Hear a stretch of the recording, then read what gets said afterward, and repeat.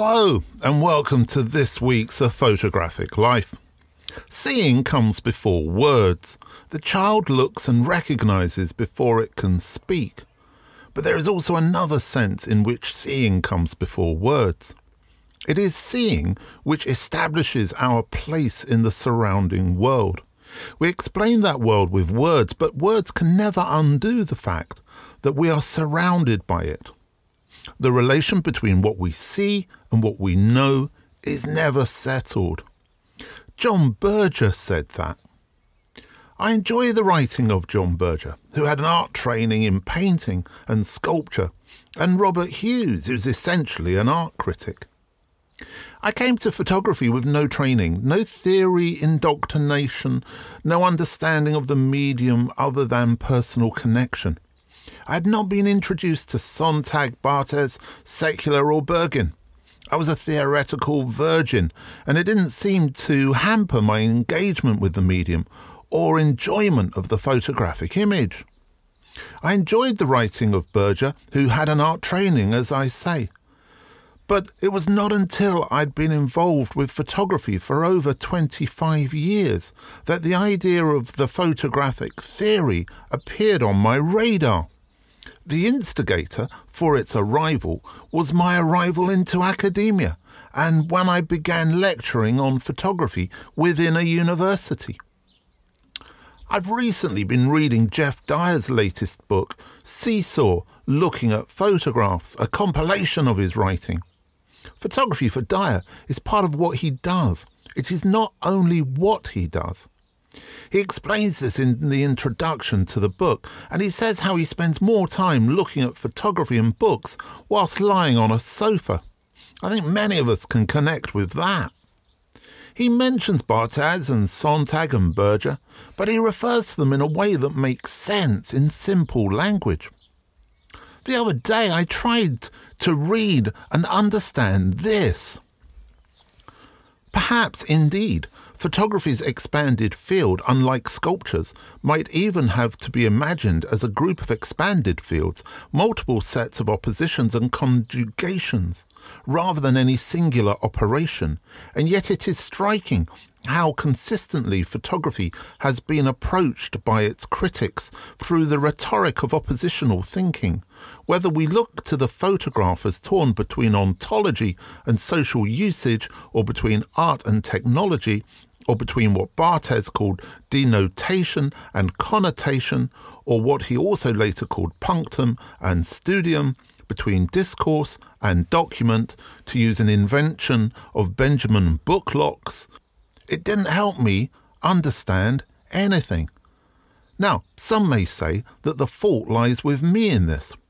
But in Dyer's book, he explains why Berger's writing differs so greatly from this type of theoretical knitting.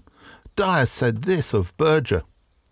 Berger's method was always too personal, the habits of the autodidact too ingrained, to succumb to the kind of discourse and semiotics mania that seized cultural studies in the 1970s and 1980s. Victor Bergin, to take a representative figure of the time, had much to learn from Berger. Berger, comparatively little from Bergin. I think I'm going to have to agree with Jeff there, but I'd also add that I think the same kind of seizure of cultural studies and photography may have started in the 1970s and 1980s, but I'd argue it's still alive and kicking today. I was looking at a group of photography recently, and most of the work that was being produced was being produced by photographers, shall we say, of a certain age. Certainly probably about my age and upwards, from the mid-50s onward. And the majority of that work to me was landscape-based. It was some nature photography, some wildlife photography.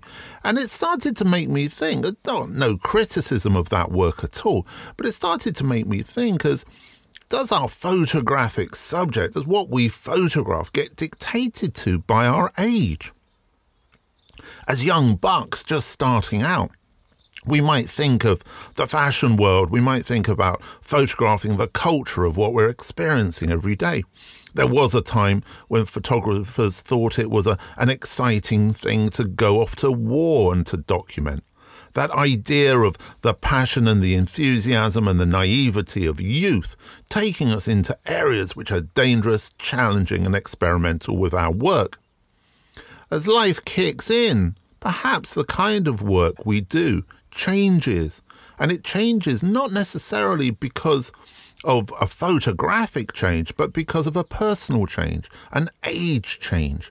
And therefore, as we progress and perhaps our lives slow down and we're less in need of that desire for adventure, we either start to look inwards or we start to look on a very, very narrow focus. Now, that doesn't mean that work doesn't still have to be good or isn't good. I saw in the last week that the photographer Neil McDermott is producing a book of photographs of his breakfast table. Well, that certainly isn't travel photography, but what a beautiful set of images I've seen so far in the dummy of that book. So the change in subject matter does not mean to say that the work that we're creating is less important. But it is a very interesting reflection of where we are as a photographer. I wonder if that's the reason why so often I look at monographs of a photographer's life, career, and I'm so excited by the early work, but find it difficult to empathize with the work perhaps created in the later years. Maybe I will when I get there myself. This week we welcome to What Does Photography Mean to You? Jill Beth Haynes. Jill was born in Hawaii and graduated from the Academy of Art University, San Francisco, California in 2010 with a BFA in photography. She started taking photographs in elementary school when she was given a disposable camera for a class project and has been obsessed with creating images ever since. Interesting, isn't it? Same story there as we heard from Nolan Ryan Troe last week. Anyway, Jill's work is cinematic, dreamlike, and most of her images stem from her personal experiences and are inspired by her struggles with identity and her journey as a woman. She was recently shortlisted for the Next Photography Award by the D&AD in the UK, and her work has been published in publications around the world, including in Gup, Vice, The Wild magazine, Shown, The Photographic Journal, and Contributor. Haynes' work has been exhibited globally, including in Japan and France. She's currently working on a number of short films and a photographic series with her creative partners, Duplicity Studios, whilst pursuing an MFA from the University of North Carolina at Greensboro. She lives and works in North Carolina. What does photography mean to me? Photography is so much a part of me that I don't know myself without it. When I was in elementary school in Hawaii, my small school decided all the students would collaborate in writing a book. Some students wrote poems and short stories, and others were given a disposable camera and told to take photographs of whatever made them happy. I was given a camera, and the moment I saw the world through the lens, I became obsessed. I could create a new world through the camera. I could navigate the world in front of me through my images. My father was in the Navy, so we moved around a lot, and taking images helped me feel closer to friends and houses I would have to leave behind. I kept taking photographs, and by the time I was in high school, I was always in the darkroom. I had an Olympus point-and-shoot camera, and I would dress up my friends in different outfits and create characters for my images. I then moved to San Francisco to study photography. I went to the Academy of Art University, and I graduated with a BFA in fine art photography. Once I graduated, I decided I wanted to try and photograph for magazines, so I moved to New York. I had very little money, and I worked odd jobs at little gift shops and a gym in the city. I interned at magazines, photographed for magazines, and didn't get paid. was a photographer's assistant and a production assistant for commercial photo shoots. I also worked at a photo agency, helping house huge photo shoot productions for magazines like Vogue. During this time, I completely forgot about creating my own images. I was so busy trying to make money and thinking if I just met the right person at the right time, at the right magazine, my career would take off. I also began drinking heavily. I was so focused on the career of image making that I completely lost sight of the beauty of creating art. After a couple of years, I had hit a low point and got sober. The first thing I did was dress up a friend and take photographs. Photography became my lifeline, and I became more focused on the power that photography and images can have than the career it could give me. I didn't have any fancy equipment or a lot of money to spend on lights and lenses, but photography to me isn't the tool you capture your story with. It's the light that lingers, a moment that stretches into forever because you created it. It can be vulnerable and upsetting and difficult and sweet and tender.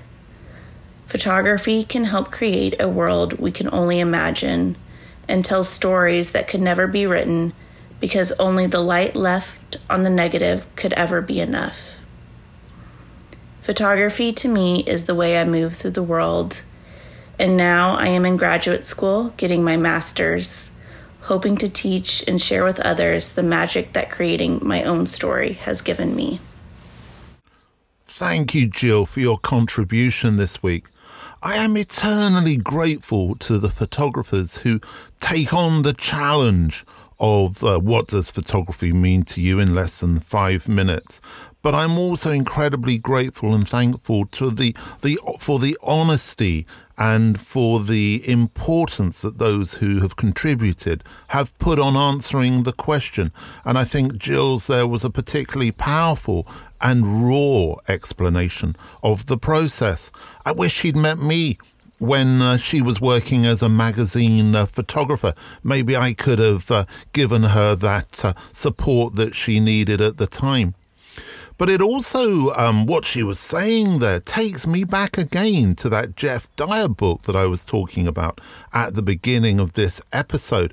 And in the book, Dyer includes an extract from a poem by the novelist, short story writer, poet and essayist D.H. Lawrence. And I thought it was just perhaps worth including the whole poem here as a kind of response to what Jill was saying, but also continuing this idea of the importance of the personal. Anyway, the poem is called Thought, and this is it. Thought. I love thought, but not the juggling and twisting of already existent ideas. I despise that self-important game. Thought is the welling up of unknown life into consciousness. Thought is the testing of statements on the touchstones of consciousness.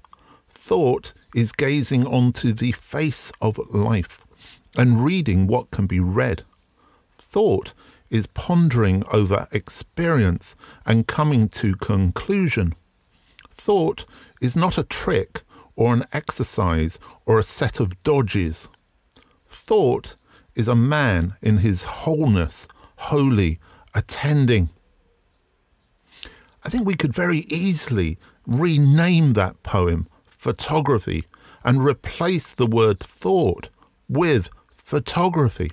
And it would make an awful lot of sense.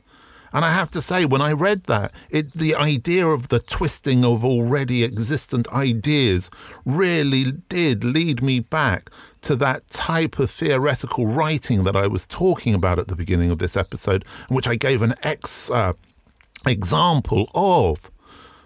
I think what we really need to do is make that connection with the personal, and the personal will then inform our work.